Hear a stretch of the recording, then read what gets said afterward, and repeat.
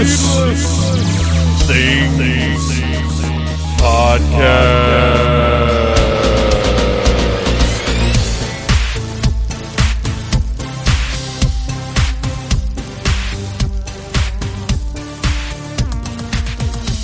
Hey, Phantomaniacs, welcome to the newest episode of the Needless Things Podcast, where we talk about toys, movies, music, and all manner of pop culture dorkery. I'm your host, Dave, and I recorded this episode live last night in Brownton Abbey, the home of our good friend, Mr. Beau Brown, the director of the Dragon Con puppetry track, and world-renowned puppeteer and puppeteer coordinator, I guess. I don't know. He needs a title. The ambassador of puppetry for the whole planet. If aliens invade and demand to see the best of our puppetry, we will need to send them to Mr. Beau Brown. Anyway, that's enough accolades for that guy. We recorded a conversation, but this is something new, because normally when we're talking to Beau, we're talking about puppetry or we're talking about Masters of the Universe, and we do cover both of those things, but we talk about a lot of other stuff as well.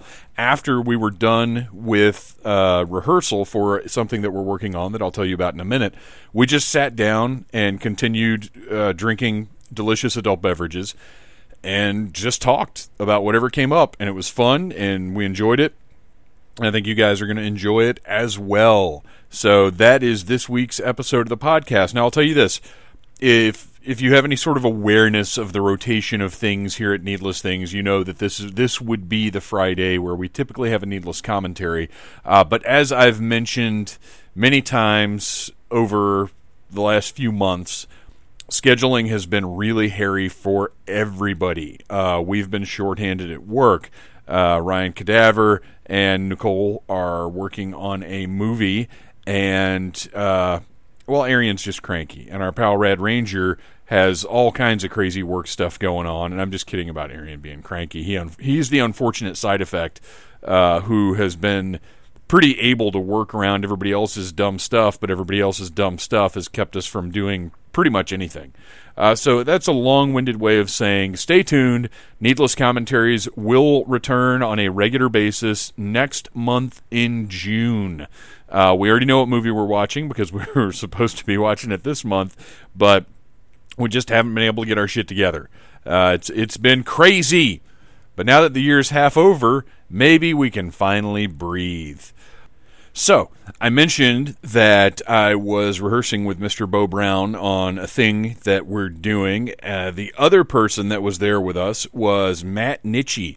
Now, Matt Nitchie and Beau Brown are the gentlemen behind the Sci-Fi Janitors. If you're not familiar with them, you can look up Bob and Carl on YouTube. Just Google Sci-Fi Janitors. You'll find lots of insanely hilarious, awesome, nerdy videos involving these adorable little puppet guys, Bob and Carl. So, the Sci-Fi Janitors, well known in the nerd community, particularly in the Dragon Con community, and the opportunity to work with those guys was great. I talk about that when I'm talking to Beau, but what we're working on is a portion of something called 5/5 of the Princess Bride, which is happening at the Atlanta Fringe Festival on Monday, June the 3rd at 8 p.m. at the Seven Stages Theater. And what it is 5 different groups of creator/entertainer people are acting out, performing, interpreting The Princess Bride in some way. And we kind of lucked out and got the last fifth of the movie, and I will be portraying Fezzik, the role made famous by the legendary Andre the Giant, and all of the other roles will be played by, except I think I've got a couple of vocal things that are me, but all the rest of the roles will be played via puppets and some live action tomfoolery by Beau and by Matt. And Matt is Beau we know. Beau's our pal. He's been on the show tons of times. You've probably seen him perform. You've at least heard him talk. But Matt is a really busy actor, theater person. He works at the Shakespeare Tavern in Atlanta, which is a place that I have a great deal of respect for, and is just tremendous. It's been very interesting collaborating creatively on a completely different thing with completely different minds from the game show folks that I'm used to working with, and we all are look at things. We all have different perspectives. We all have different areas of expertise, and it's been just absolutely fascinating being part of that pre-existing unit, and then coming in and seeing how everything works and contributing. It's just been amazing for me. And I need my creative outlets to keep myself sane, and this has really been doing the trick lately. So I'm very excited about this. Please come out. You can go to atlantafringe.org and find everything you need to know about the Fringe Festival. But this is Monday, June 3rd, 8 p.m., Seven Stages Theater. Tickets are available now from atlantafringe.org, and there is also a Facebook event. If you look up Atlanta Fringe 5/5 Princess Bride, then you'll find the event, and you can come out and have fun. And there's going to be limited seating for this thing. And, as it draws nearer, the more of those tickets are going to sell. This is a special, focused thing, a one-time only type deal. So if you're interested in seeing the Sci-Fi Janitors and Dave West act out the last fifth of the Princess Bride, and you should be. Let me just tell you, you should be. Then look into that. And that's what I've got going on right now, aside from listening to the Major Wrestling Figures podcast, which, by the way, on needlessthingspodcast.com this week, I put up the list I had compiled of every WCW wrestler that has been released under Mattel's Elite banner. If that's something of interest to you, go check that out on needlessthingspodcast.com. Thanks to the Major Wrestling Figures podcast, I'm not as deep into wrestling figures as I could have been, because I am very easy to manipulate into wanting new toys, believe it or not. But I have sort of found a thing I'm going to do, and just listening to Zack Ryder and Kurt Hawkins talk about wrestling toys, and new and old, is very, very entertaining to me. And then the last thing I've got to put over before we get to our actual episode, MomoCon 2019 is right around the corner. It is May 23rd through the 26th in Atlanta at the World Congress Center. I'm sorry, I'm trying to bring up my page here. I've got the guest list up right now. But, you guys know how it works. All you have to do is Google MomoCon, and you will see everything that you need to know. Go on Facebook. It's oriented towards a younger crowd than Dragon Con for the most part, and they really take advantage of social media. If you get on Instagram, look for MomoCon, follow them on Facebook. They're on top of things, and just about every panel there has a Facebook event, so it's very easy to go and see what's going on. If you're a big Facebook user, that's a great way to do it. But you can also go to momocon.com and check out everything that's going on. One of the cool things they've got happening is A New World, intimate music from Final Fantasy. The producers of the live orchestra performance phenomenon Distant Worlds, music from Final Fantasy, are proud to present another breathtaking Final Fantasy music experience. A New World, intimate music from Final Fantasy, presents music selected from the entire Final Fantasy catalog, all 15 games now? 16? I don't even know.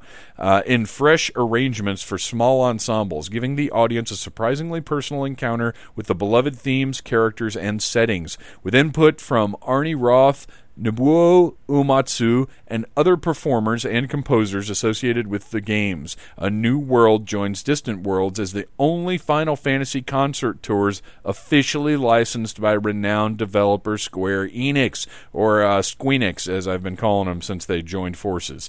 Featuring a new repertoire. Merchandise will be available for purchase after the event. So, that's awesome. Live music from video games is a very unique, interesting experience, and if you're a fan of Final Fantasy, which I would imagine, say that 5 times fast, fan of Final Fantasy, I would imagine if you're going to MomoCon, you probably have at least heard of Final Fantasy, but hearing video game scores live is awesome, period. That's just, It's something that maybe doesn't immediately sound like, oh, that's something I need to do. But it is. It really is. Because you usually hear them in the context of being active. You know, it's not like watching a movie. When you're playing a game, you're playing a game. And being able to sit back and enjoy that music in a different way is really cool. Okay, who else have we got? Asheru, American hip-hop artist who you may know from providing the theme for the Boondocks. That song is badass. And you can check out, obviously, ASHERU. Go Google it right now. Hear the rest of his music. Before you meet him live at MomoCon, he will only be there Friday, though. So be ready to get out and check that out. Let's see. Bit Brigade will be there. You know who Bit Brigade is. They cover video game songs, and they're awesome. And again, Google Bit Brigade if you don't know. But I find it hard to believe any of you don't know. Let's see here. Brendan Fletcher, who you know from the Batgirl for DC. He's a tremendously talented comic creator. Just scrolling through lots of cosplayers here. I'm not going to mention them because I don't know who they are, and I'm not going to act like I do. These are all like younger generation cosplayers that if you want to know who's going to be there, momocon.com is the way to go. But just lots of video gaming guests, lots of animation guests, obviously tons of cosplayers, YouTubers I haven't heard of. Apparently the word is online broadcasters. So lots of online broadcasters.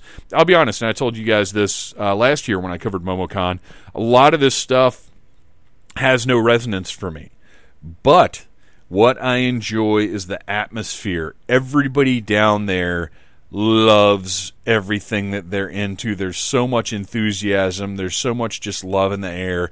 And they dance so much. These kids never stop dancing. And my own son, who's 11, dances all the time. And I feel like maybe dancing is what's going to save this sorry world of ours. Could be. And you know, going to Momo. Oh, look, our pal Kyle Starks is going to be there. Holy cow. I need to contact him and see if I can finally sit down and talk to him on the show. Holy cow. I'm going to shoot him a tweet because that's how he communicates. I'm gonna tweet that guy as soon as I can. I talked to him at Heroes Con a few times, and I really want to sit down and interview him on the show. So I'm going to do that. And you know what, you guys? I think that's as much... Oh, no, look. Our pal Michael Mosley, costumer, professional wrestler, who creates costumes for New Day in the WWE. He's awesome. He's great. He's been on the show. I need to have him back on the show. And he will be down there at MomoCon all weekend long, which is fantastic. So here's the thing. Patrick Warburton's going to be down there too.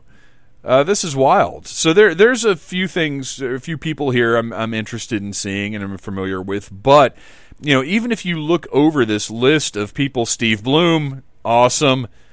Even if you look over this list of people, and Suda51, if you're from the GameCube era of Nintendo, or if you're around for that, you know the name Suda51, probably from Killer 7, which was a weird, awesome game.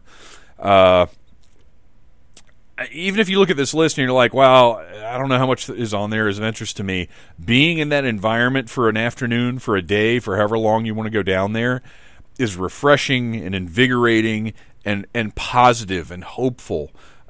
There's no vibe like MomoCon. And you guys know how much I love Dragon Con, and I do, and it'll always forever be my favorite convention. But there's something about MomoCon that's a little different, it's a little special. And I can't wait. I'm so excited to get back down there and just be around these vital individuals. I'm like an old vampire who goes down there and just low-key feeds off the energy of all these wonderful young people. And then I slink back to my hotel room and sleep early because I don't dance the way these people dance. So there you go. MomoCon, it's going to be awesome. MomoCon.com. Check out Facebook for all the events. It's great. I'm excited to be going back. And, of course, Atlanta Fringe Festival.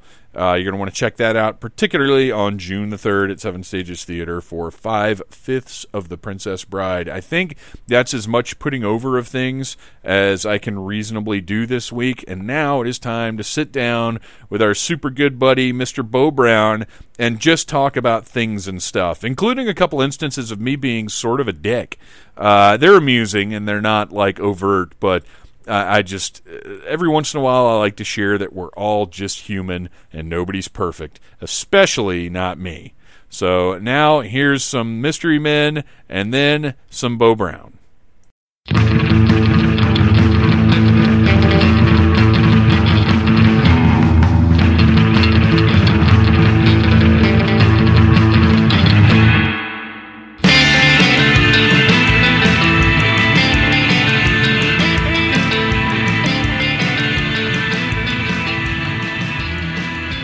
Live. Hello, live from Browntown? Brownton Abbey. Brownton Abbey. Brownton Abbey. Ooh. So, I don't know entirely for sure what we're going to talk about. I'm sure at some point Masters of the Universe is going to come up. Because it's literally all around us. It is literally all around us, including this beautiful dragon, whose name I can't remember right now. Granomir. Green Granomir. That's the Granomir. Granomir is the shit. Mini comics Granomir. Yeah. Who was a PowerCon exclusive last year or 2 years ago? Oh, way 2 or 3 years ago? 5 years ago. 5? No, it wasn't 5. Yes. Oh my gosh. Yeah, man. But we're not going to start with that. No. What I want to start with, I've been saving a couple of nuggets to share with you. Oh, in your back pocket? Back pocket nuggets, yeah. Just for you. Thank you. I stopped at Target on the way over here because that's part of my life as an insane toy collector. Mm-hmm. I go to any Target. Like if I'm going somewhere, I go into Waze and I put in where I'm going, and then I put in Target and I look to see how far off, like how many minutes it adds to my trip. So I stopped at a Target on the way over here, and when I parked, I got out of my car, and as I'm walking towards the Target, this lady. Who also just parked, got out of her car, a very attractive young lady, walks out in front of me. And it's that awkward thing. Now, you're pretty tall, but you're not like... Not as tall as you. You're not Dave Big. Sure, you're... I'm a big, tattooed dude. And I'm kind of conscious of my presence. Yeah, you don't want to be following ladies around. Right, Sure, yeah. But we're both walking into Target. So I can either just keep going with her in front of me, or I can do something like even more weird, like pretend I have business in some other area of the parking lot. So I just follow her in. And I had driven from the house, which is not too far from here, but is just far enough that I really needed to pee. Going into Target, I'm like, I'm going to go into the restroom as soon as I get into Target. And I am maintaining a distance, 15 feet, 20 feet, or more. For Jesus. Right, for Jesus. I don't want her to be within arm's reach of my penis. I feel like that's an appropriate distance. Your arms or her arms? Her arms. So that's less distance. I would maybe play it safe and have a bigger reach. Maybe I should be able to lay on the ground. You should be like an Abraham Lincoln's arms distance. Yes. That's good. In a radius. That's good. Let's remember that cosplay is not consent.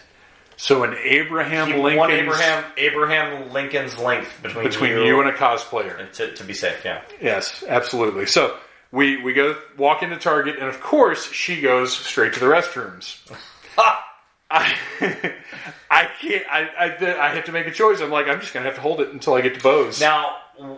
Was the restroom right next to customer service? Entrance. Yeah, it's right to the right. Was there a line at customer service? No, there was nothing. Because I said you could have ponied up to the line, being like, I'm just coming to customer service. But if there's no line, then you would have awkwardly walked straight up to the front of customer service and been like, I need no services. I need some service. I need to kill some time. Do you have any? While I generally hold a fairly high opinion of Target, this is not what I would consider to be one of your finer Targets.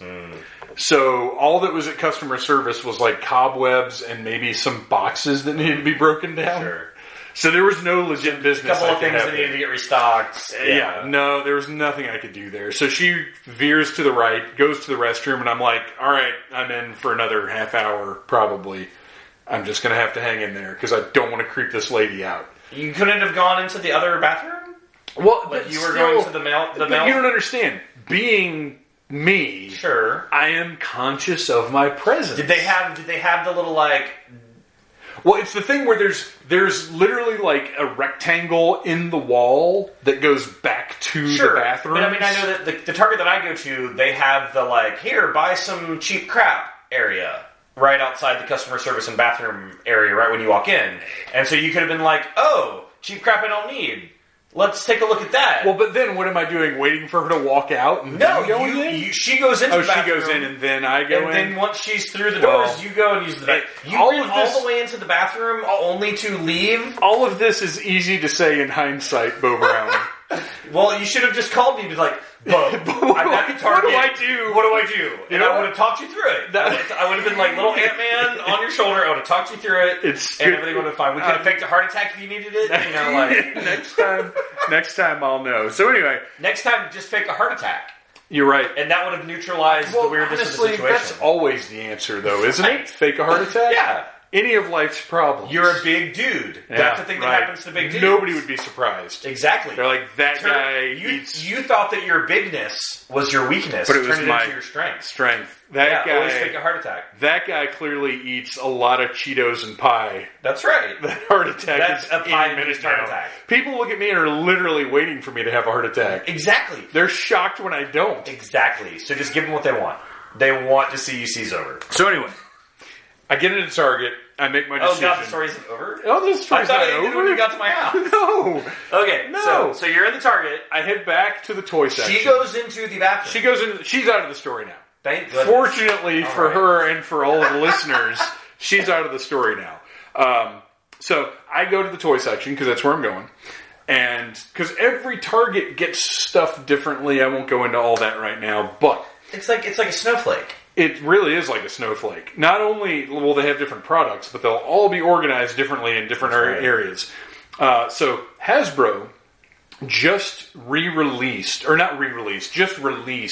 retro Star Wars figures. They're reproductions of the original 1977 Kenner figures, just on modern cards. Good job, Reaction. Huh? Way to go, Reaction. Right. Well, and that's why I've talked about it on the show before. Why isn't Hasbro jumping on this retro figure trend? They started. Well, because it wasn't. Well, no. It was Reaction. I mean, they. Well, Reaction did it with the Alien. That was the first thing that kicked off the 3 3/4 inch. They did a bunch of other stuff. They did a bunch of other stuff. Yeah, so they're just stealing Super 7's idea. But it's been years. Well, Reaction's idea. But anyway, right. Hasbro, why aren't you capitalizing on this? Now they are. They finally are. Yeah. And I got my set like 2 weeks ago because, of course, Target doesn't give a shit about street dates because they're Target. They're a big, huge franchise chain. They don't care. So I found we'll put it out when we put it out. Right.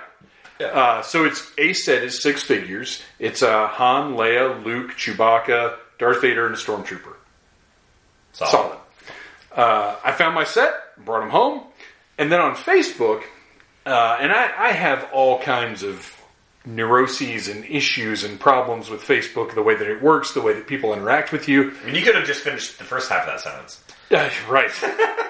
So, on Facebook, there is a gentleman who is bemoaning the fact that Target put these out before the street date. Because he, like a good upstanding citizen, went to Target on May the 12th, which is the street date, expecting to find a set of these figures. And Target was like, buddy, these things have been out for like a week.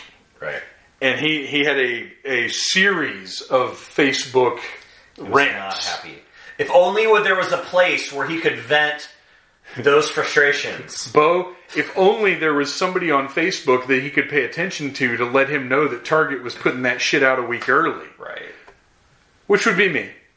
So I saw this rant, And look, I have sympathy. I understand toy issues. I understand being upset about manufacturers and retailers. He made a plan. He was like, "Oh, they're coming out this date. I'm showing up. I got it on my schedule. First I got thing in some the morning. time. Sure, yeah." But his old pal Dave West had posted a week before, 8 days before, "Hey, I found these at Target. They're out." So went into Target today. There's another set there. Now I don't need a second set, Bo Brown. But I totally bought a second set just to spite this guy that didn't pay enough attention to me on Facebook. Wow. And later on, you bet your ass I'm going to put them up on Instagram and be like, set number 2, bitches. So, but in the end, concerning your nurseries with Facebook, do you think that you're part of the solution or part of the problem? oh, I don't. You know what? That's an interesting point because look, I try on Facebook. I try to only promote positivity. Positivity. Yeah. There's a lot of hate. Every once in a while, if there's something like if I watch a movie and I don't like it, that's fair. Yeah. I try to couch it in terms of I didn't like this because of this. Not I never this just sucks, say I hate it. Right. Yeah. I never just say this sucks. Right. Because that's lame, and I also hate meh. Mm-hmm. That is an unintelligent response. Meh is like not even having the wherewithal to say that you don't like it, and then articulate why you don't like it. Right. It's more lazy than it sucks. And I understand that it's meant to be dismissive, but to me, that's just a lack of any kind of intellect whatsoever. Well, if all you have to say is meh, then just don't say anything. Well, then you have no thoughts on the matter at all. Right. Which is, by the way, not true. Because you have thoughts. You're just too lazy to type them out. Right. So, yeah, I try to promote things on Facebook. I try to be positive. I put stuff up like, hey everybody, those Star Wars retro figures are out at Target now. You should probably go to Target. So, I'm not there to be a problem. I try to think about, I'm putting way too much thought into fucking Facebook, but I try to think, how is this post going to affect other people? Is this going to make somebody feel shitty? Because if I post something like, I think Dirty Dancing is a piece of shit, somebody that loves Dirty Dancing is going to see that and be like, oh. Right. Like if they have any regard for my opinion whatsoever. Well, yeah, and those might not be the people who are going to come back and be like, no, fuck you, Dirty Dancing is the greatest movie of all time. They're just going to see it. And just feel bad. And that's the thing is you don't, when you say things on Facebook, you don't think as much about the people who only just see it and don't say anything. Right. Right. You don't have an idea really of the people that are just like bearing witness to things that you're saying that might be like, oh, fuck you, man, that sucks. But don't want to like.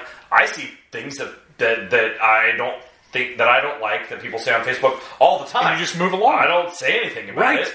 That's the other thing that drives me crazy.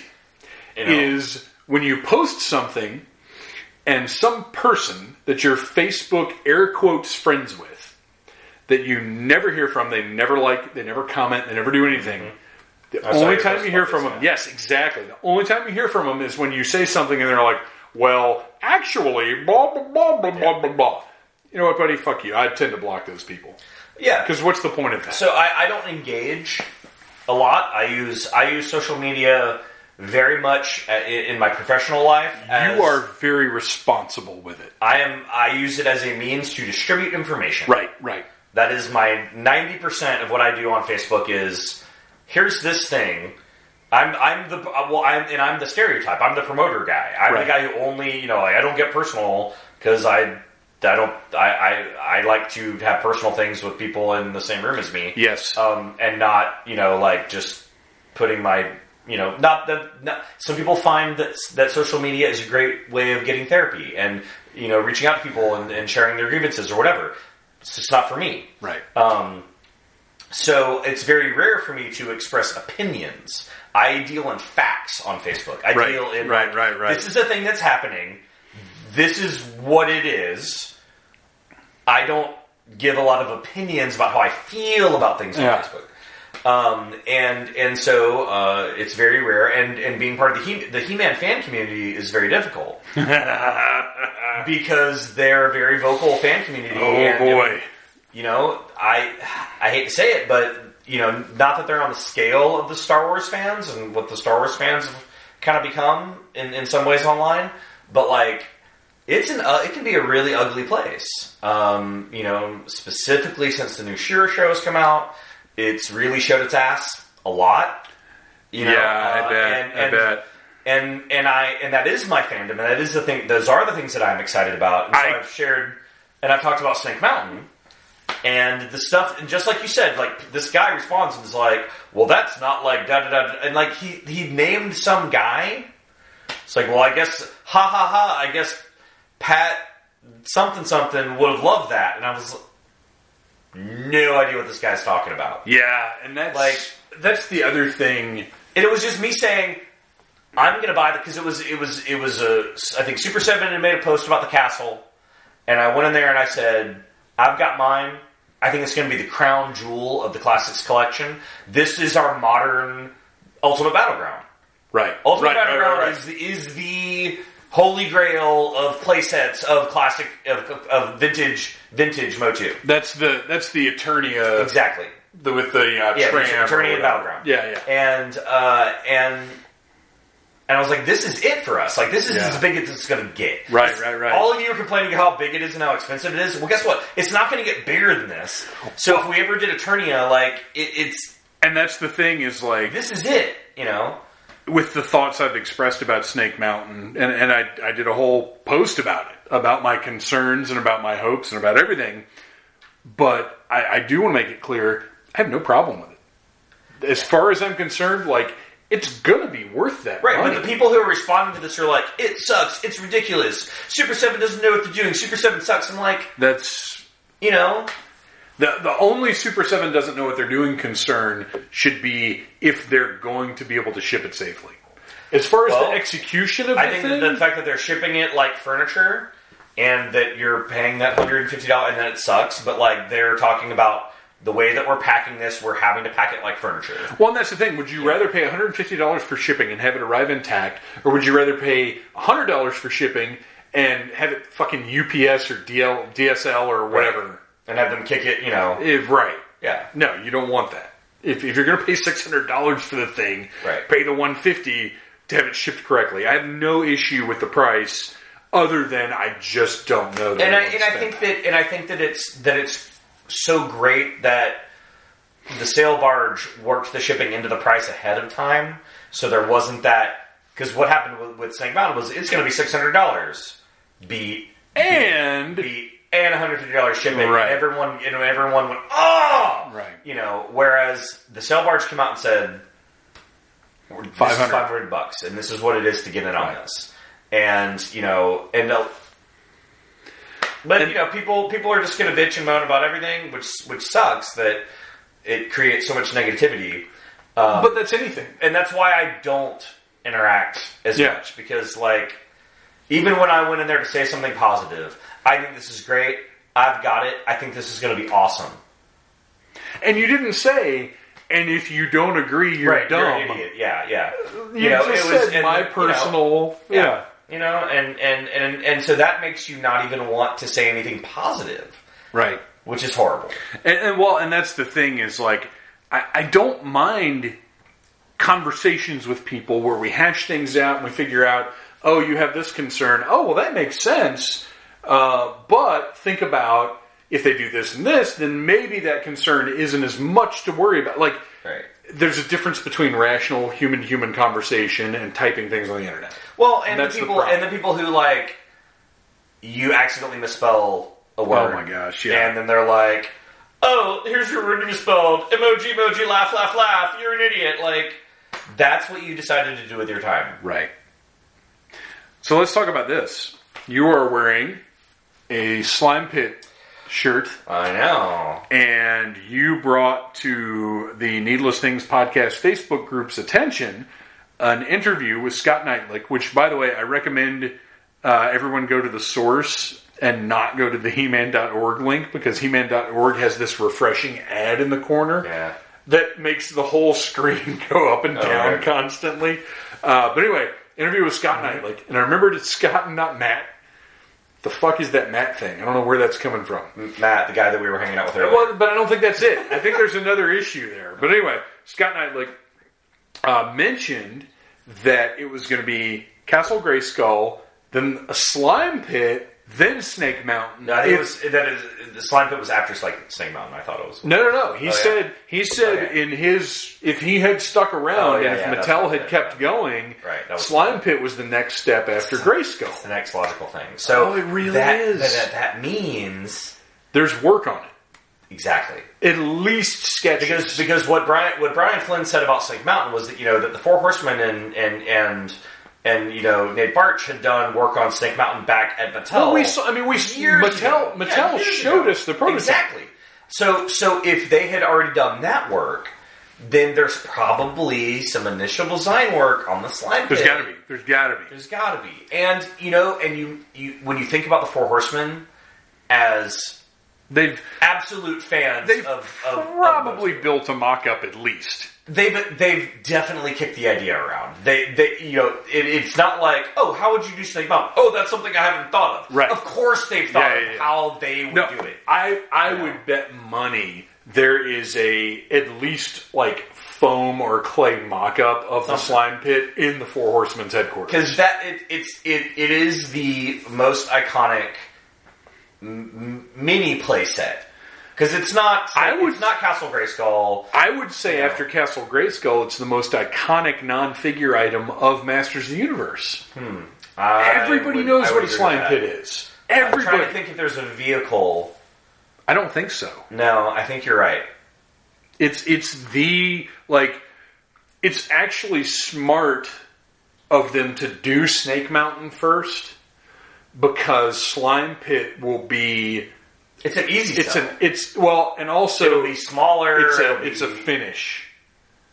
This is it. This is the one you've all been waiting for. Yeah. Even the most casual of fans knows the Slime Pit. Right.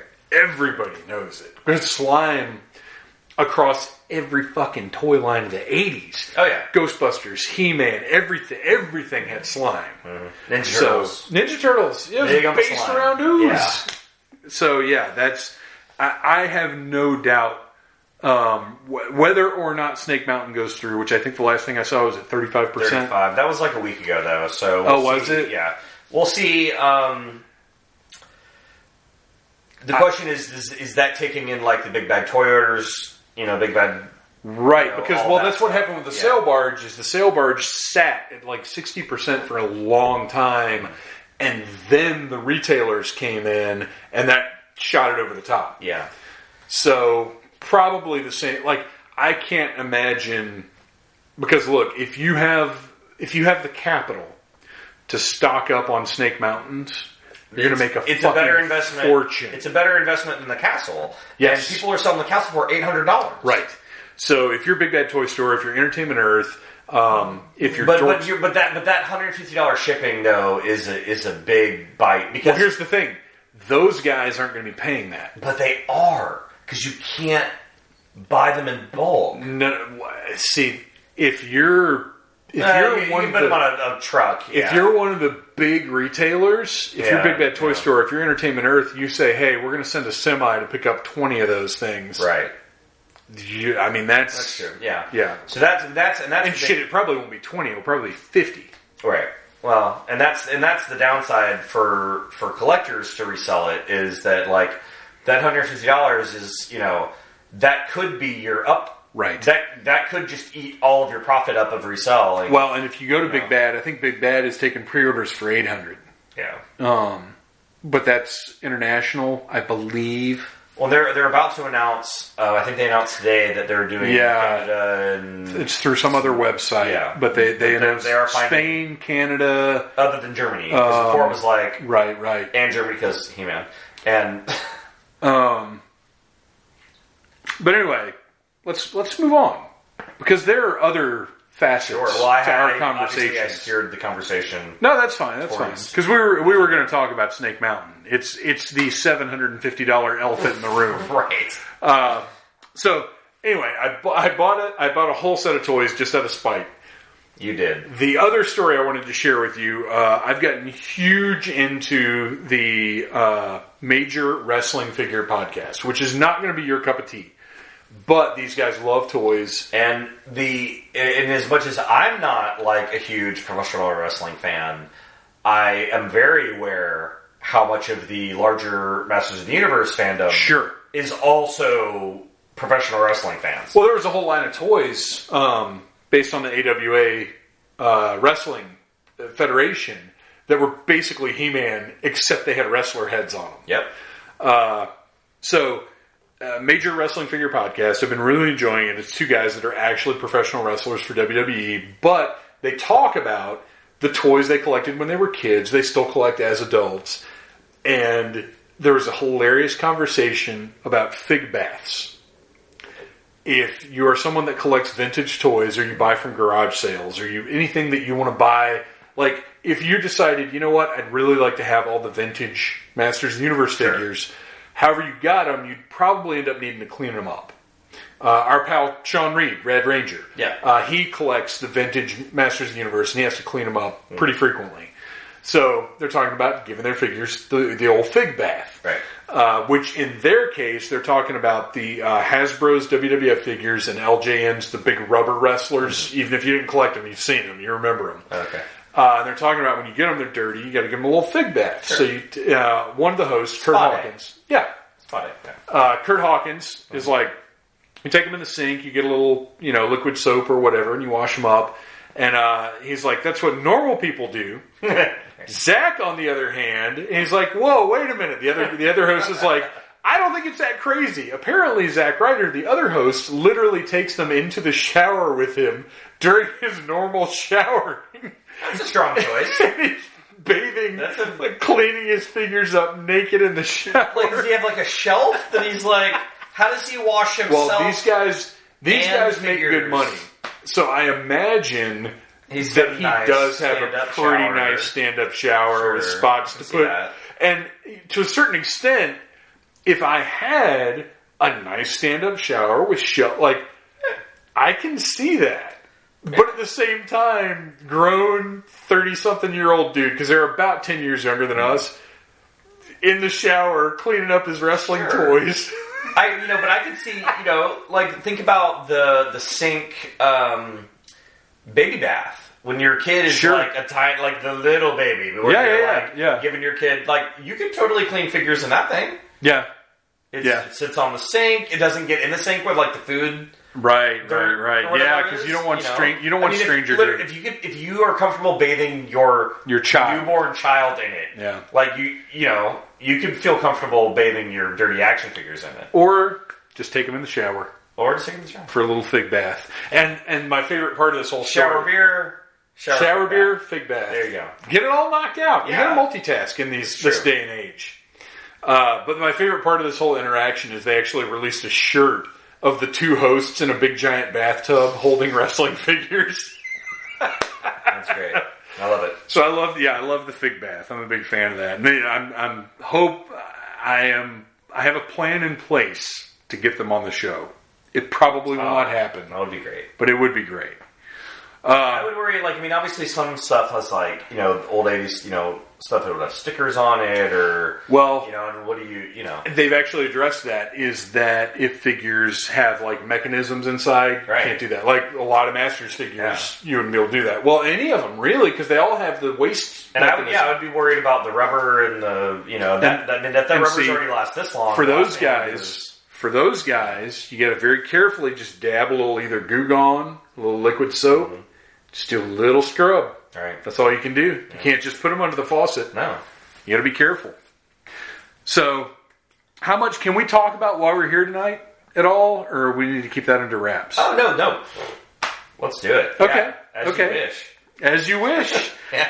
So, you sent me a message a month, 6 weeks ago, something like that, and asked if I would be interested in playing the role of Fezzik in The Princess Bride. Fezzik, played by Andre the Giant, one of the greatest professional wrestling legends of all time.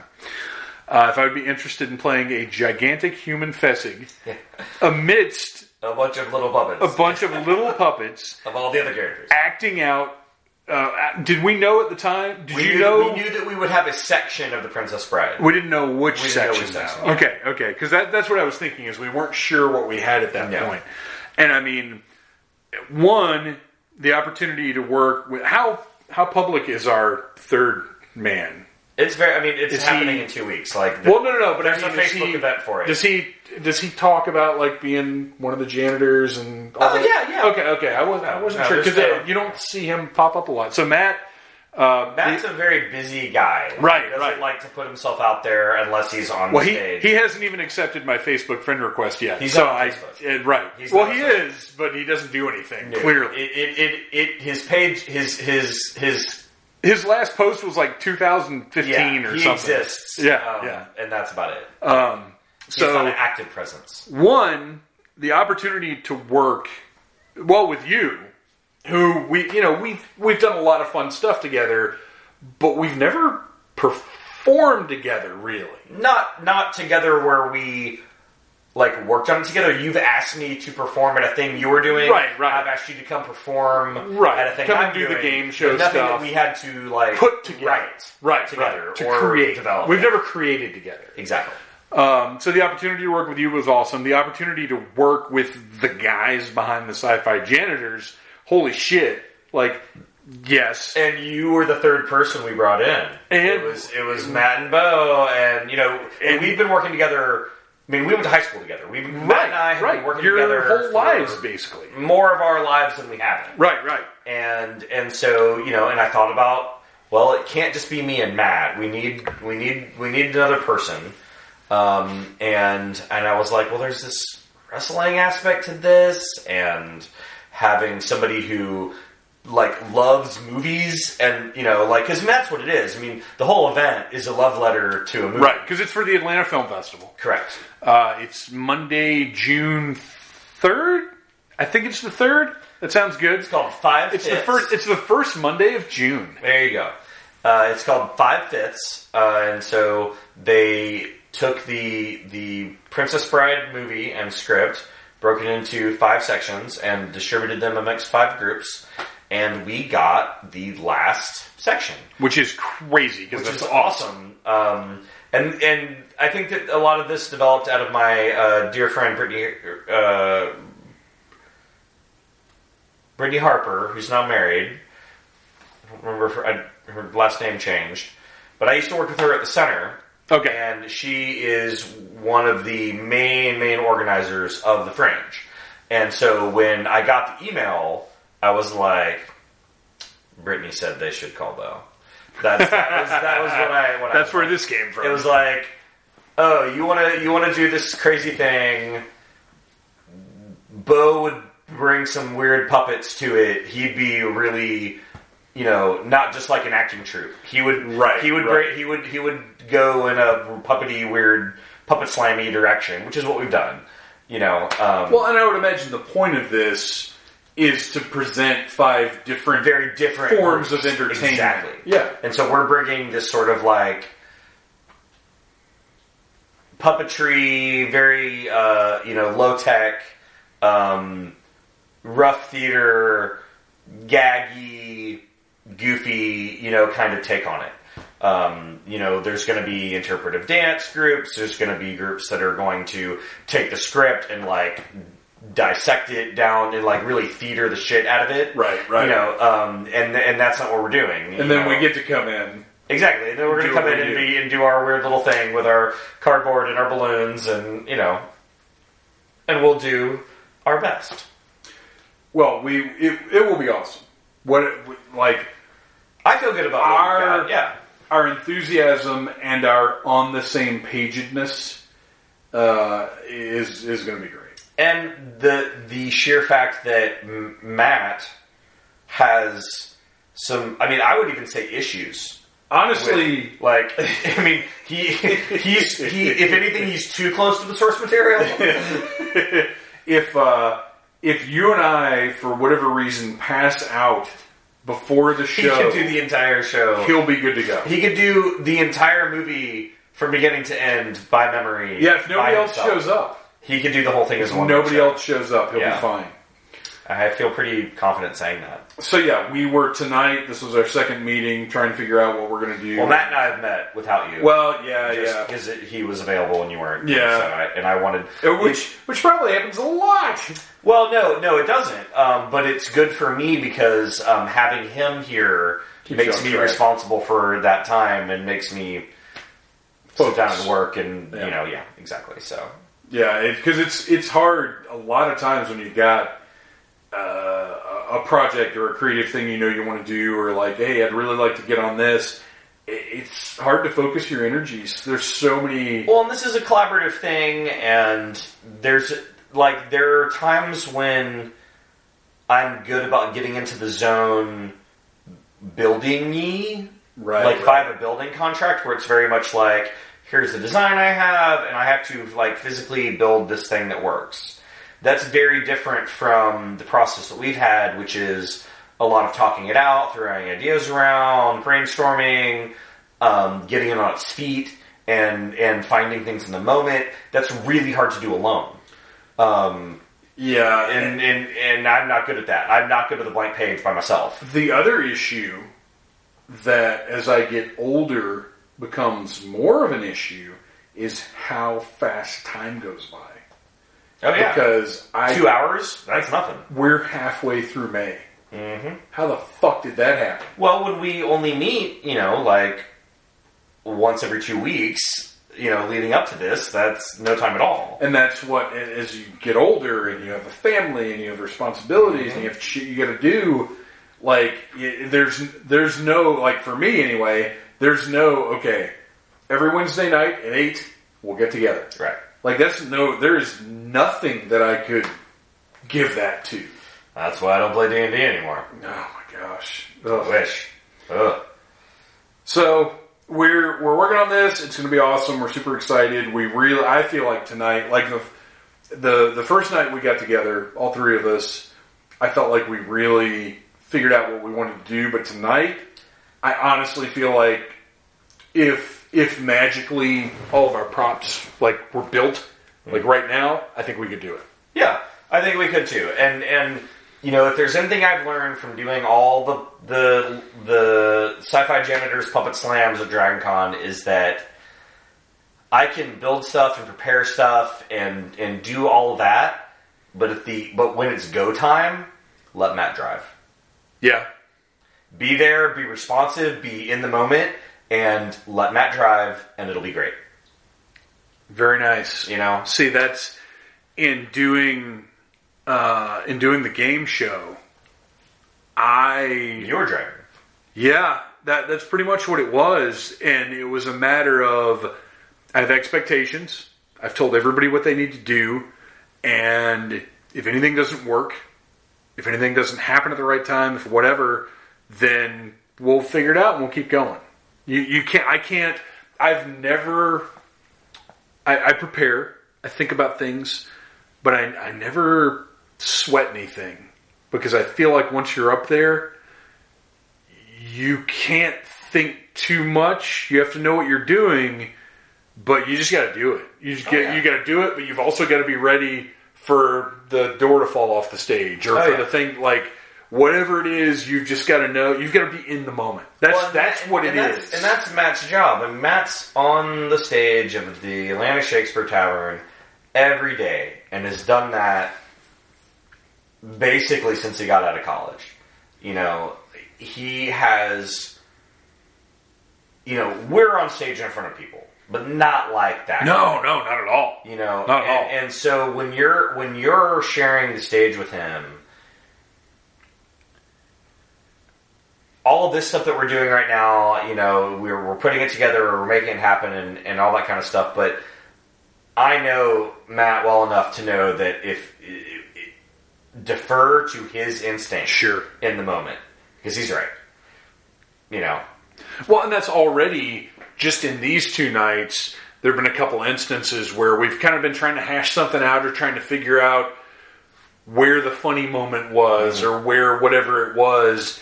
And generally, Well, and sometimes I disagree with his instincts, but when we're on stage, like he knows. Like when we're talking and hashing these things out here, he knows what the audience is going to like for the most part. Although I will say he is a little close to the subject matter on this one. So there are some moments when I'm like, he was like, we have to knock the fruit bowl off twice. Because it happened, and I was like, I'm not making 2 fruit bowls, and we're not knocking them off twice in this fight. I know when to be like, you're too close to the source material. The fruit bowl isn't important. Well, and he really wanted to do the dagger so bad. And he can. And you know what? And that's the thing, is my initial thinking was, I don't it has see to be like this. how it's, right, and then it and totally I stood worked. over here and watched it. It totally worked. And it was fine. Yeah. He was right. And that's the other funny thing about putting stuff like this together is so often you might think like, this just isn't going to work. I don't see how this is going to work. And then your partner, your creative partner, whatever it is, will be like, well, here, let's test it. Let's do it. Let's run through it. Whatever. Especially with puppets, because puppets is just visual. I mean, so much of what we're doing is visual gags. You have to see them to know if they work. I mean, I can sit there and see them in my head all day, but how they work in reality is often. It's like, he's a potato sack with a balloon for a head. Like, it'll be brilliant. I don't know that yet.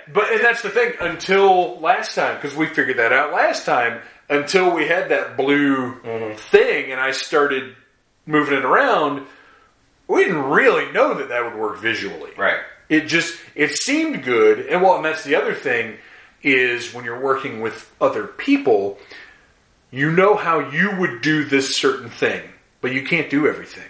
No. And when somebody else is doing the thing, that's when you see how well it works, or how maybe they do something a little differently than how you do it, and you're like, oh shit, well if they're doing that, that works better for them. Right. There's a lot of stuff where I'm like, where Matt's just like, and then you say this, and then I say this, and I'm like, well, you just need to do both of those voices. Right. That should just be you. Yeah. Because, obviously, you just did it. Yeah. Right. Well, that's the other thing that's funny, is he'll start going off, and you're like, oh, yeah, he should just do all of that. You should just do all of that. Which is great, because this whole time, and to a certain extent I do still feel this way, and I'm okay with it, because when you originally pitched this to me, my first thought was, I'm going to be a prop. Cool. I'm good with that. And I know that wasn't your intent, but going with Fezzik at the end, or going with Fezzik, I'm basically just standing there and delivering Andre the Giant's lines. And I love that it's ended up being more than that. Oh yeah, but that's how I looked at that as, and breaking it down within our piece it was like, oh, okay, Matt's Wesley, I'm Inigo, and you're Fezzik. I mean, it broke down between the three of us very perfectly, sort of simply. Well, and specifically once we realized we were that last part of the movie, we can be these people. It really did. But then, but it's also getting 3 people in the room having ideas, and that's the thing, is that it turned. No, and it was never going to be. No, and I didn't here's your think it script. Was, but that was it had that feeling. When you get a project in school, you have to pick 2 people to work with. Right. There's always that one kid who's just kind of like, I'm just here. Right. And I kind of was like, there's a good chance I'm just going to be that kid on this, but as long as I get in there and can deliver my Andre lines, I'll be okay with it. But it's turned out to be much. I definitely wanted this to be like, all right, guys, what's funny? Right. And we have figured out what's funny. I agree. We definitely have. Well, and you are a consumer of pop culture and are good at articulating what is great about it. And so to take something as popular as The Princess Bride, which is, in our vernacular, I mean, it's people still quote it, to be able to absorb that pop culture and then be like, what are the key parts? What are the parts of this that matter? What's going to make people pop? Exactly. And that's the thing, is it kind of comes back to wrestling, in knowing what's going to make that live crowd pop? What's going to make that live crowd? Does it really matter if we do this thing? Not really. Right. As long as we do this and they recognize it, we've got them. Yeah. So that's just come from, I would love if I had more experience getting in front of people and doing things, but just in what I've done, I do feel like I can sort of recognize. I get what live audiences want. Absolutely. I think. Well, that's why I brought the three of us together. Was we all three of us from our different backgrounds come from performing backgrounds. Yeah, we are people who get up in front of people. Yeah, and whether it's every day like Matt, or whether it's more like you and me, who we do more work behind the scenes, and then we also get up and do some stuff, but are sort of organizers / frontmen. Yeah, in a lot of the stuff that we do. Well, we all have different perspectives, right? And it works for this because this isn't specifically a puppet slam. No. It's while it is kind of a niche audience we'll probably be performing for, it is a little broader than they're just theater people. Yeah. And that's fringe theater people. Right. So they're used to things that are weird. Yes. So we got that going for us. And everybody, well, here's the thing. Yes, everybody knows Princess Bride. But everybody who shows up for the Princess Bride thing at the Atlanta Film Festival for sure knows Princess Bride. Yeah. So we're much like doing the game show at Dragon Con, where we stick to nerd stuff and pop culture because we know we've got that audience. Like, we have an advantage here. But also, we have to, and this is one thing we ran into with that first meeting, we do have to treat the material with a certain amount of respect. Absolutely. Because we're playing to fans. It's not just a bunch of people that wandered into a ballroom. It is people who are specifically there with some knowledge of what we're doing. Right. So we have to, because some of the ideas we came up with the first time, we hashed out and we realized, like, oh, this isn't great. Yeah, this isn't. We need to go in a different direction because it's not necessarily that it wasn't respectful of the material, but it wasn't honoring the material. Right. And that's, I think, what we've come up with is. Yeah. Very make much the beats, be true to them, make them, clever and funny, but don't change them up too much. And I think that the one place that we did decide to sort of go off script was very appropriate, and I think that, we made an excellent choice. Well, and that's the thing. Time to go off book, as it were. It's one of those magical opportunities where you can be hilariously funny, right, but also really honor the material and kind of even raise it up a little bit. Yeah, absolutely. Yeah. But if the listeners want to know what we're talking about there, you're going to have to show up for the show. That's right. First, see where we go off book. Where we go off script. Yes. First Monday in June, Atlanta Film Festival. I'm sure if you... Fringe Festival. Yes. Atlanta Fringe Festival. I keep saying Film Festival. I don't do that anymore. Oh. That ended poorly. Atlanta Fringe Festival. Which honestly sounds cooler to me. Oh, yeah. I like Fringe. Macho Man Randy Savage, big fan of Fringe. He liked the Fringe. He did. All right, what else have we got? Let's see. Top secret Dragon Con stuff. I don't think we can talk about any top secret Dragon Con stuff. I will say this. I'll lead, and maybe you'll have a couple of things that you can just thoughts about the upcoming Dragon Con. So this year, there's no game show. No game show. Oz and I are taking some time off. We're going to figure out what we're going to do for next year. The Big Damn Game Show is not gone, but other things have come up. One of those things being, gosh, can I even announce this yet? I think I can announce this because it's done. If you are interested, here's what I'll say. If you're interested in seeing Troublemaker, the documentary that the Emmy Award-winning Jason Wilson shot about me in the year plus leading up to DragonCon 2017, starting actually with the Halloween Puck and Puppet Show. That was the first night we shot. That was a good time. So, from October of 2016 up through September of 2017, Jason Wilson followed me around with a camera, put together a documentary film about all the weird shit I do.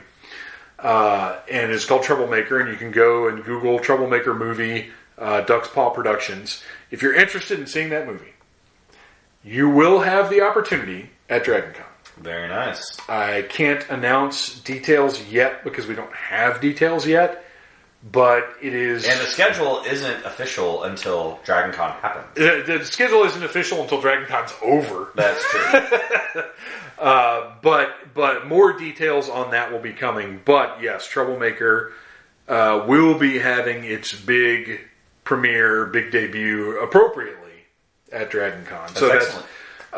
Because of that, and because... Did you say what track that would be in? Of course, it will be the Sci-Fi Classics track, presenting that, because that is my home, as much as I love the horror track, as much as I love the puppetry track, and as much as I want to work with everybody as much as I can. Sci-Fi Classics track was the first place where I got my foot in the door, and they're the guys who've supported everything. Yeah. And there are more panels coming from Needless Things this year as well. But yeah, I'm super stoked. I can't wait to show this to people. I cry every time I watch it. It's how if I wanted to watch it right now, if I was a listener, how could I do so? You can't. No. It has not been officially released yet. However, once we're done recording, I might be able to bring it up just for Mr. Bo Brown. We can see. We can see. So that's happening. But this year at DragonCon, I don't think DCW is going to be part of my plans. Are they still doing Thursday? Or? They're still doing Thursday. But last year I bailed on that, and it was a good decision. So anything that anything that the horror track, I have panels on the Sci-Fi Classics track. Anything that the horror track or the puppetry track throw my way, I'm there for. I think I would probably have something for you. Anything I'm there for. But other than that, I'm going to kind of just have an old-fashioned DragonCon. Aw, what's that like? And party. I know. I wish. I know. Well, that's the thing is, like, I'm excited about that, but at the same time, not having that game show prep there's a hollow spot in my soul right now. Well, see, this year is a non-National Puppet Slam year. So it's almost like a fun time for you. Right. Every 2 years we do the National Puppet Slam during DragonCon, and it's like doing another third of DragonCon. I don't know how you fucking do it. I don't know how you handle a regular year at DragonCon. Let alone. Well, I'll tell you why. It's because that I have Elizabeths and Whitneys and Katies in my life. Right. And I have literally an army of incredibly strong and talented women behind me that basically just sort of like hold my corpse up and parade it through the ordeal that is DragonCon. I have to address something that I feel horrible about. And I'm going to do it here live on the show, even though it makes me look really, really bad. Because it's something that was from last year. It's something that I've been meaning to ask you about since it happened. And I'm going to do it right now because everybody is a jackass or a dickhead or is in some way not as on top of everything as they should be from time to time. Oh, sure. And I want everybody to know that it happens to all of us. Last year at the one of the puppetry track events, a young lady came up to me and said, "Hey, made very nice conversation. It was great seeing you." And I made a horrible mistake, but it was genuine. But I said, It was so nice meeting you. It was never, ever, listeners, never say it was so nice meeting you. Say it was so nice talking to you. Right. It was so nice seeing you. Nice it to was see you, yep. great hanging out. Never say it was nice meeting you, because she knew me Had met you many times. many times. Yeah. And I already am not great with faces. And if I haven't sat down and had a big conversation, really, if I haven't had some sort of more intimate than just, hey, it's nice to meet you. You're doing this, I'm doing this, cool, awesome.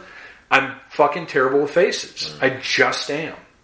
And and she said, to her credit, she said, I'm so and so. I've known you for 2 years. You've been doing stuff for the puppetry track, with something along those lines. I felt like such a piece of shit. And she, younger girl, had her septum pierced. That's Kira. Kira. I felt like, and I still feel like the world's biggest asshole over that. Kira's been doing Puppet Slams as long as I have. I know. She was my apprentice. She used to come over every week, and we would build my contracts together. And man. I Kira's feel pretty great. horrible, but in my defense, I've probably interacted with her maybe 2 or 3 times total. Sure. In the way that y'all circles have crossed, probably not that many times. And I'm big, giant, tattooed purple and green mask guy.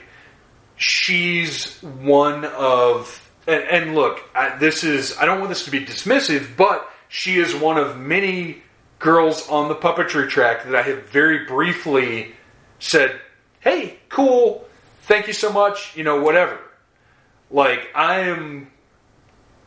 am more recognizable than most people. Sure. Well, I'll tell you this about Kira. Kira is my number one go-to second puppeteer. If there is somebody who is like, for example, the incredible Mark Meer. Every year, Mark Meer is like, hey, this guy that writes the Bongo comics, he's written this sketch, and I'm going to do a puppet show of it. And I need another puppeteer. Kira is the go-to. Kira is always the person that I say, and now they know each other because they've worked together for several years, but she is the quickest study. You can hand her a puppet and a script.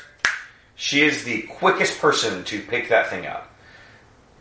She is unbelievably good at showing up with no planning and you handing her stuff and her running with it.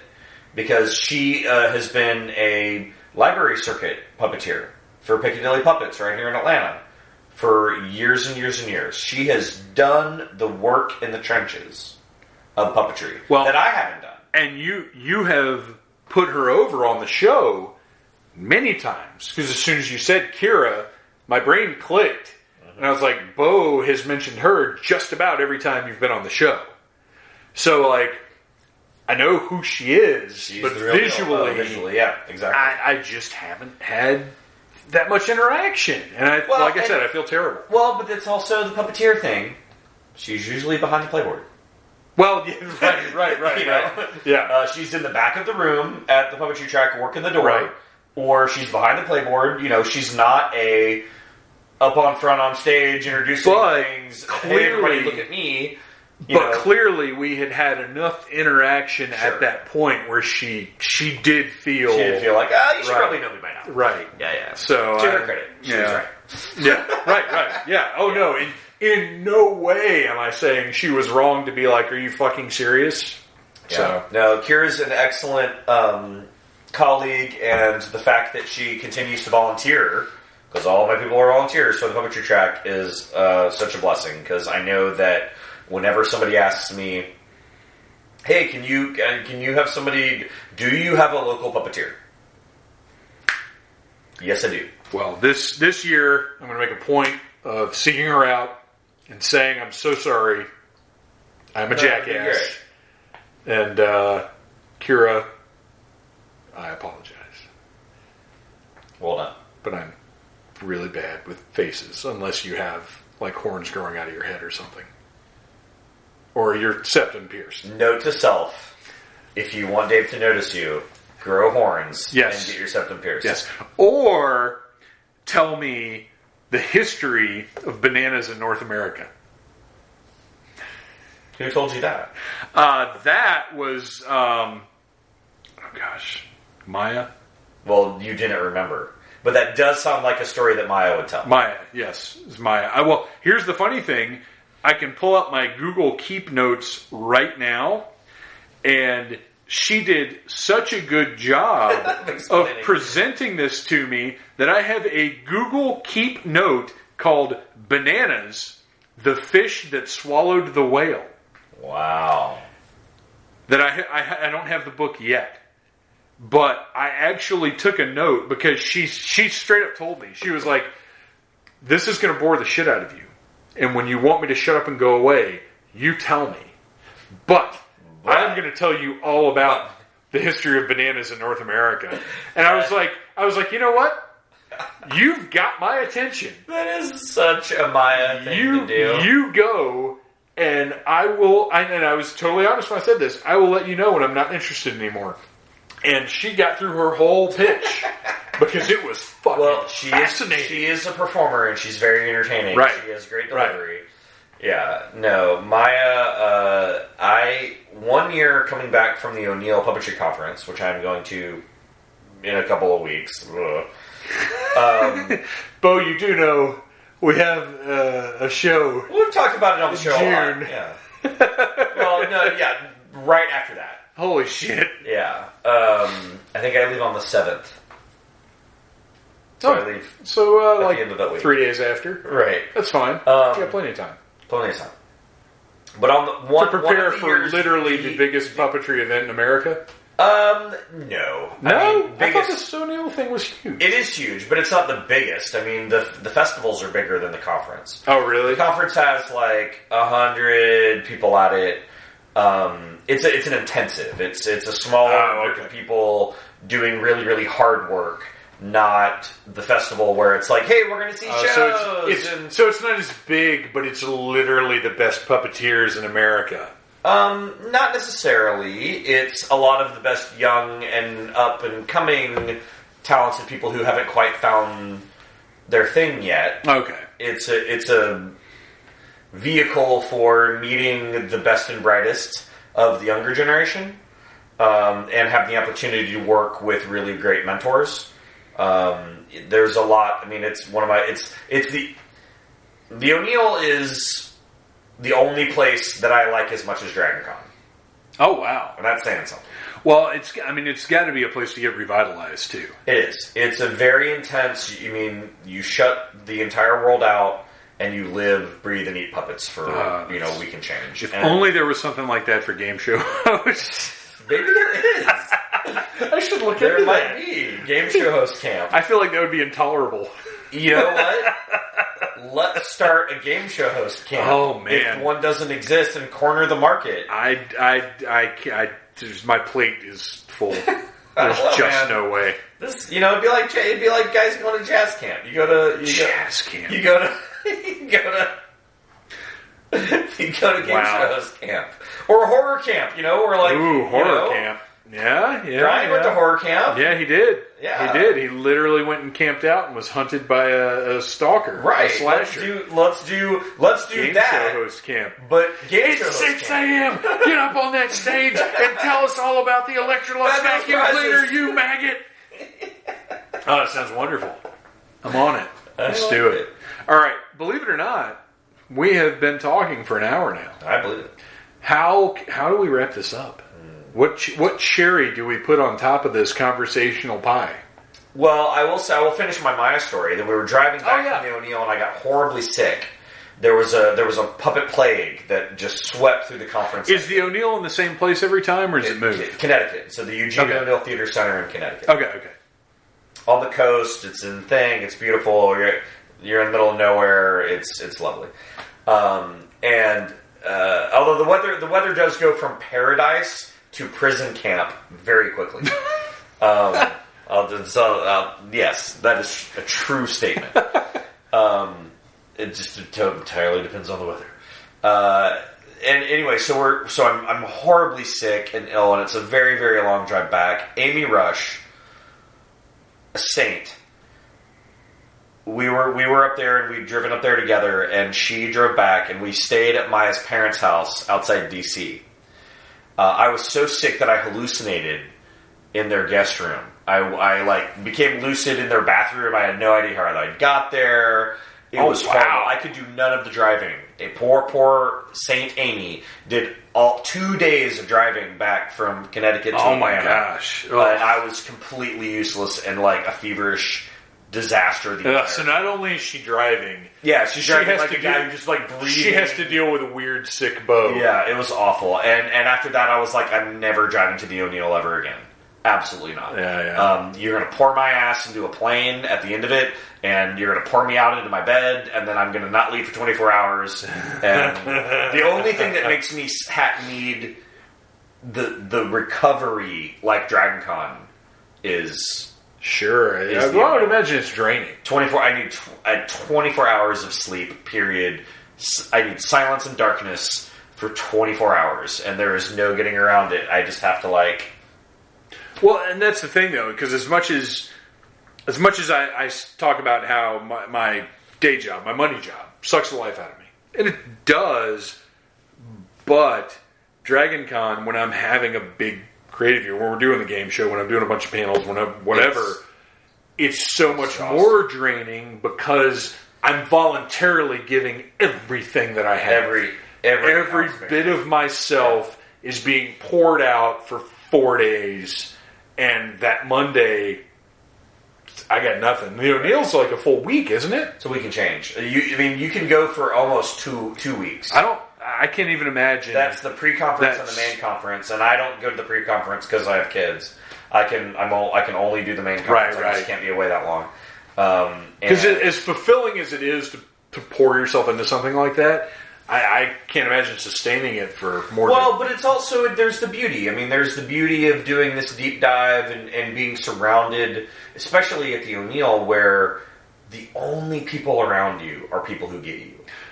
So you are pouring yourself in, but you're feeding on it too. You are meeting the people who become friends for the rest of your life. Right. Because there is an unspoken understanding that puppeteers are a certain kind of people, and that we just get each other when we're around each other, and there's an ability to open up and feel safe to talk about things, knowing that this breed of people that you happen to be around right now are just going to get you in a way that you're just not used to.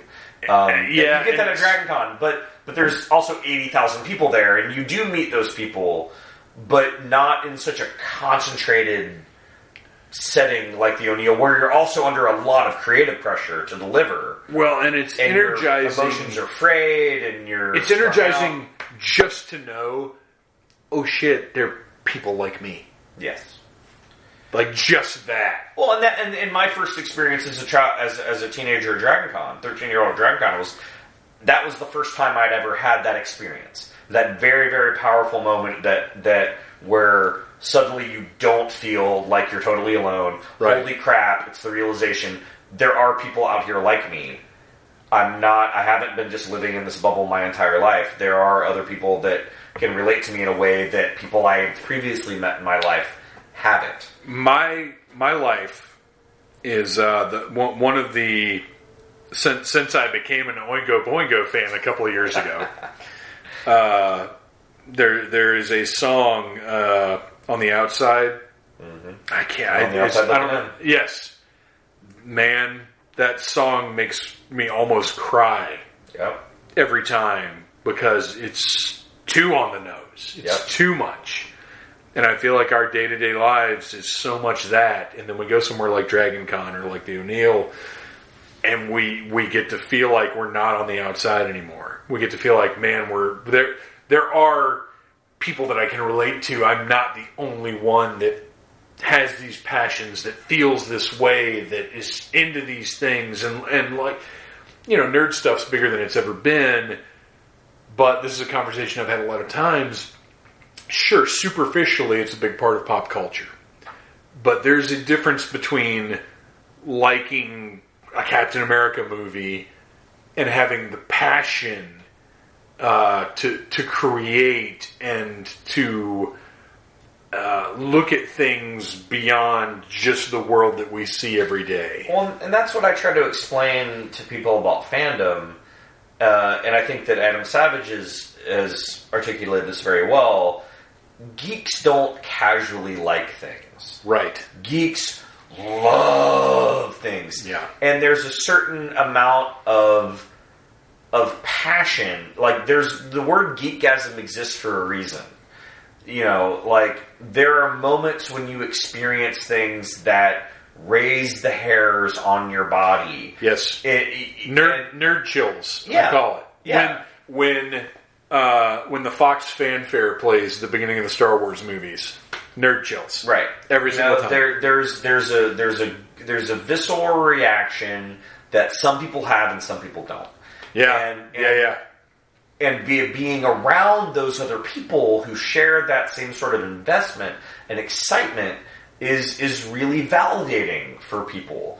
Now, specifically at the O'Neill, we're under a lot of creative pressure, and we're around people who finally understand us. And what happens then is that all of the armor that we build around ourselves to exist in normal society gets stripped away.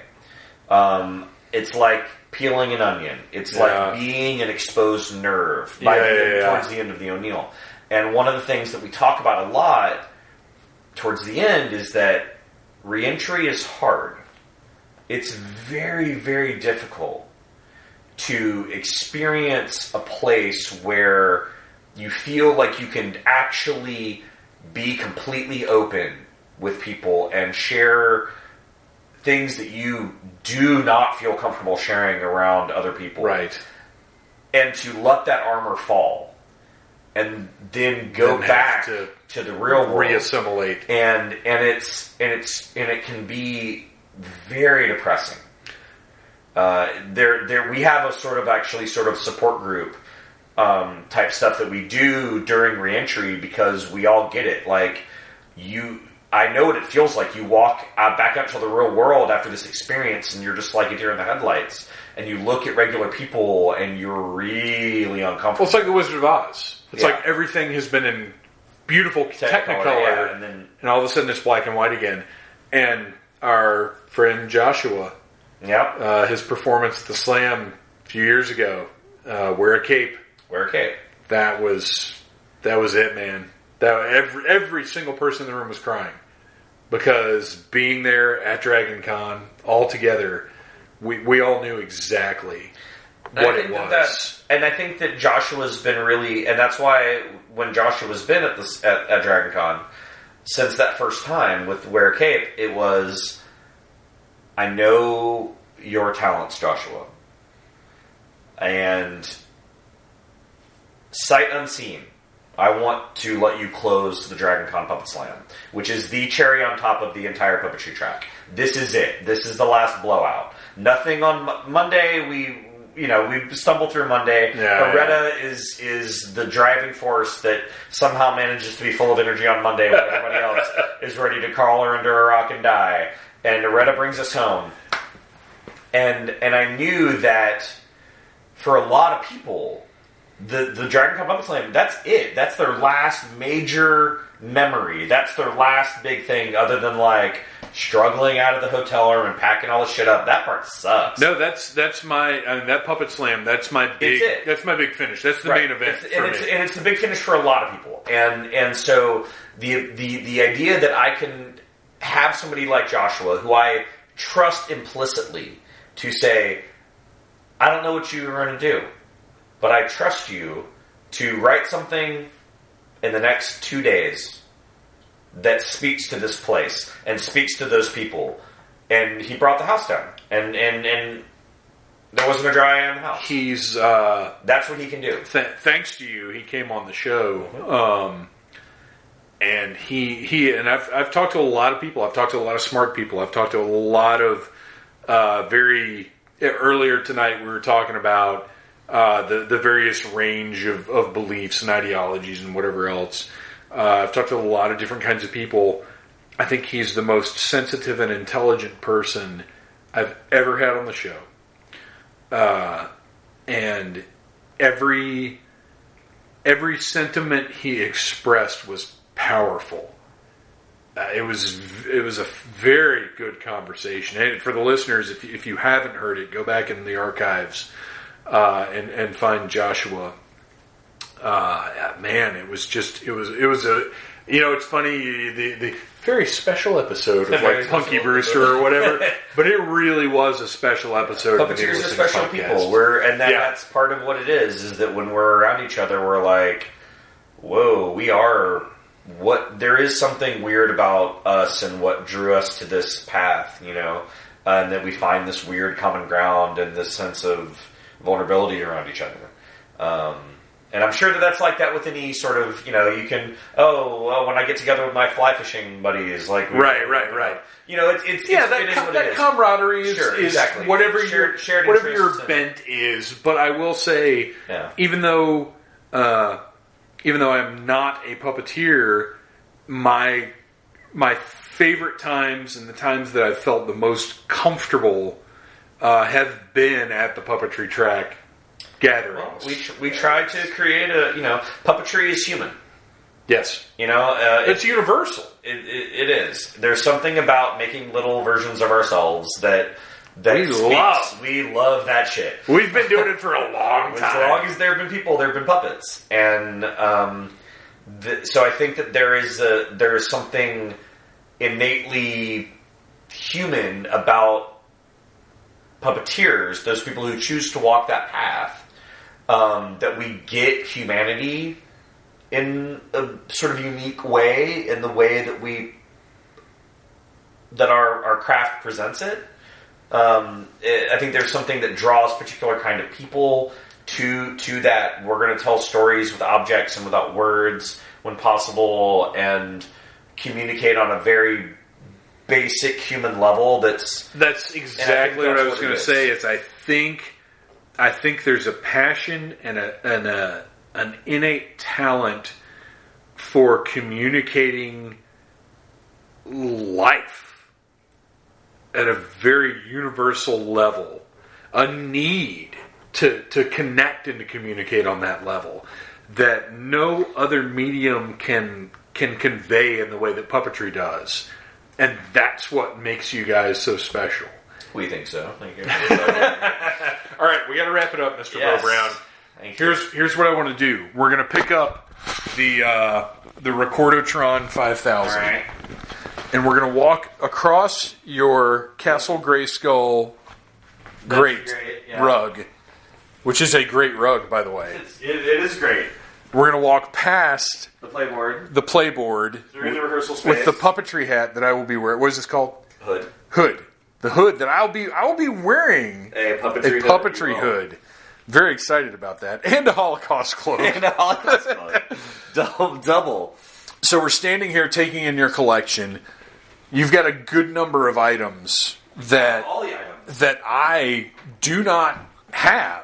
And actually, you know what? What I'm going to do, for the listeners, this is not going to be great for you guys, but what I'm doing is walking back across the room to get my phone so we can real quick Instagram a live... So many of my girls are falling down right now. They're Man, that's weak ankles. just how toy collections go. So many girls with weak ankles. So, live right now, we're recording the Needless Things podcast and on Instagram. We're looking at Mr. Bo Brown's Masters of the Universe Classics collection, which is unparalleled because you have like everything, right? And this Mondo guy. I do have the one Mondo. The Mondo that's out. I've got Skeletor, who hasn't arrived yet. And now you're desperately trying to stand up your people that have fallen over. That's the girls. Here's Gygor. What is this yellow gorilla's name? Gygor. It is Gygor. I was right. You got it. I have him, and I can't remember. So anyway, that was live on Instagram, some Needless Things podcast. I hope it saves it to my phone so I can post it some other time later. But anyway, This is this week's Needless Things podcast, so please do check back in for the full episode. Pop. Frosta. So anyway, for those of you that are listening with just the audio, that probably wasn't super interesting. But anyway, we're looking at the full collection here. You fixed all the ladies. Everything's straightened up now for our audio listeners. Guy Gore is going back in his spot. There, yeah. I rescued him from the floor earlier and scared Matt, which is kind of awesome. I love your Filmation stuff. Thank you. I have not followed you into the Filmation realm. I like the way that they look. And they're giving us some characters through the Filmation line that we weren't going to get otherwise, like Dylamug, who's like, look at that guy. I mean... Yeah, he's pretty awesome. But what we're going to do to close this thing out... All right. I'm going to put you in a tough spot, Mr. Bo Brown. Oh, you're going to ask me, like, what's my favorite guy? I am going to ask you to pick one guy and one girl that just jump off the shelf that you're like, holy shit, that is an amazing figure. Okay, well, my girl is easy. I still think Catra's the best female figure. I like all the rest, but there's something about the way that the gloss, like, she has the glossy parts, she has the matte parts. She's perfect. Easily, Catra is... And she has that hand. That Catra hand is great. Hand, the hair, the mask, everything. I just think that they nailed her. She's perfect. All right. There's a lot of other great ladies. But who's your dude? But who's the dude? I'll tell you, looking right now, just from the other side here, that Horde Mummy. The Horde Mummy is jumping out. He was probably the figure I was most excited about in that year of releases. He fits completely in with the rest of the Horde as he works. Monsters. He works. Mantenna's the Fly, and we got the creature from Black Lagoon, and the Wolfman, and vampires. Right. He was the mummy guy, but he's not your pick. Who's your pick? You got to choose because I got to pee. I'm probably going to come around there and pee in your sink in a second. I think I've said this before. I want to kind of go with Too Bad. Too Bad. Interesting. He does. I mean, he stands out. He really does. You can see, like, he's got this nice prominent place. He's way out here in front. I think that, for a character that wasn't the standard buck, right? They really just... He's an above and beyond. Yeah. He's an above and beyond. Mantenna is up there. I love Classics Mantenna, and I think that one year, when we did our review, he was my figure of the year. But he's great, but he's a little goofy. Well... I mean, he's good. When he's a little more horrored up for the Classics version. Horrored up? Horrored up. Look at that tart. Whereas he's a little more close to the... All right, we're going to have to pause because I got to pee right now. You're sitting here watching me dancing around. I was expecting you to stop. Like you're drawing it out. I'm still recording. You keep talking. Oh, yeah. Okay, well, I felt like as much as Mantenna was fantastic, he's a little creepier, like a little over-designed Classics-wise.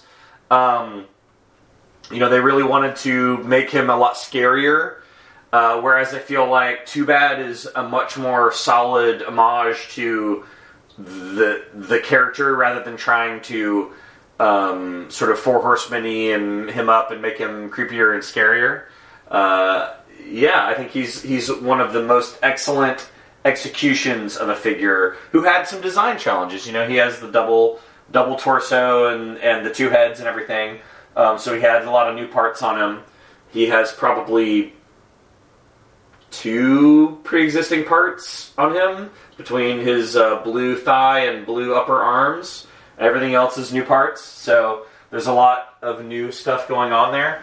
I would also say that Ram Man is up there with Mantenna. If I had to pick, my top 5, I would put Ram Man up there. Let's see.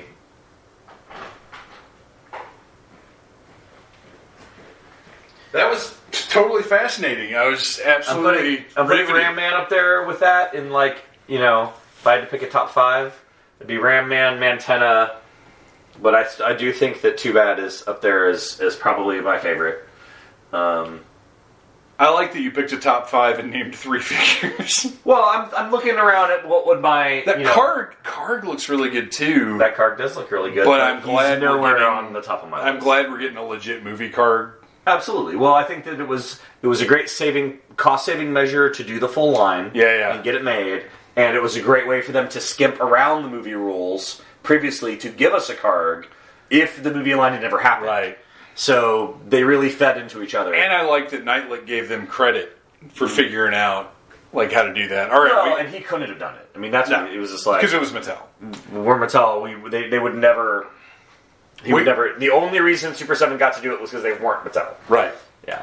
We've got to wrap up our visit at Brownton Abbey. Here in Brownton Abbey. Mr. Bo Brown, thank you so much for letting me hang out for an additional hour and 24 minutes here. Yeah, man. And what do we? You got anything? Where can we find? You want to put over the Center for Puppetry Arts on Instagram, right? Yeah, you can check out the Center for Puppetry Arts on Instagram. We do all sorts of puppety related stuff there and promoting our shows. And we have a cool Puppets and Pints, new Puppets and Pints season. Ooh. Come and check out our awesome Worlds of Puppetry Museum, which has the Dark Crystal exhibit. It's got the Jim Henson collection, Sesame Street, Dark Crystal, Labyrinth, Muppets, all that stuff in a relaxed, child-free environment. Ooh. A lot of times when you come to the center, there's like school groups and kids everywhere, and that's great. We love that. Yeah. However, if you just want to chill with Kermit and Big Bird, sometimes it's nice to do that when there's not like 50 screaming kids there. So Puppets and Pints, they're going to be themes. The first theme is going to be Game of Thrones. Oh shit! We're doing Game of Puppets. When? It is in, I believe, the first week of June. So check out Puppets and Pints. You won't actually be here for it. No, I might be here for it, or I might have already left. But it's not my event. Puppets and Pints. Holy Puppets and shit! Pints, man. I want to go to that. The bar is open. Get a drink. Go see the museum. Chill out. There's going to be like activities, like Game of Thrones-y activities. Oh my gosh! We're going to do a Harry Potter one. Then we're going to do a Super Spy one. Yeah, new museum programming, Puppets and Pints. Oh wow! I'm down with this. Yeah, man. Awesome, Mr. Bo Brown. Thank you for the conversation. My pleasure. And I look forward to being back over here in just a few days for our final. Week. Well, maybe not final. We may have one more. Hopefully we can get one more. Hopefully we can get one more in. I'd like to do a full costume run through. We will definitely do that. Cool. Thanks, man. One more thing. Oh, what? Good journey. That was an absolutely delightful evening, and I do, if you happen to be listening, I do want to apologize to the gentleman who missed out on the Star Wars figures. If you hear this and you contact me and you have not found those Star Wars figures yet, I will sell them to you for the regular price of whatever. So yeah, if you heard this and you're like, I think he's talking about me, I am, and just shoot me a message on the old Facebook, and we'll work that out, and we'll get you your Star Wars figures. So that's all I've got. Like I said, please do check out MomoCon. Please do check out the Atlanta Fringe Festival. I'm trying to think what else might be coming up. Go to needlessthingspodcast.com. Check out all of our posts about Game of Thrones, toy reviews, all kinds of pop culture stuff. I just today finally picked up the 112 Collective Blade, and I will be reviewing that soon. I also have Mezco's new King Kong of Skull Island, which is not from the movie Skull Island. It's just a King Kong figure that looks absolutely incredible. I'm going to be reviewing that really soon. And I will probably be talking a lot about the wrestling figures that I'm buying, because I already have bought the most recent Dusty Rhodes figure that is amazing. I'm getting ready to put some pictures up on Instagram right now. And I have Harlem Heat on the way, one of my favorite tag teams of all time. So check out Needless Things. Spread the word about the Needless Things podcast. If you see me at MomoCon, please come up and say hi and take a picture and do whatever all we do.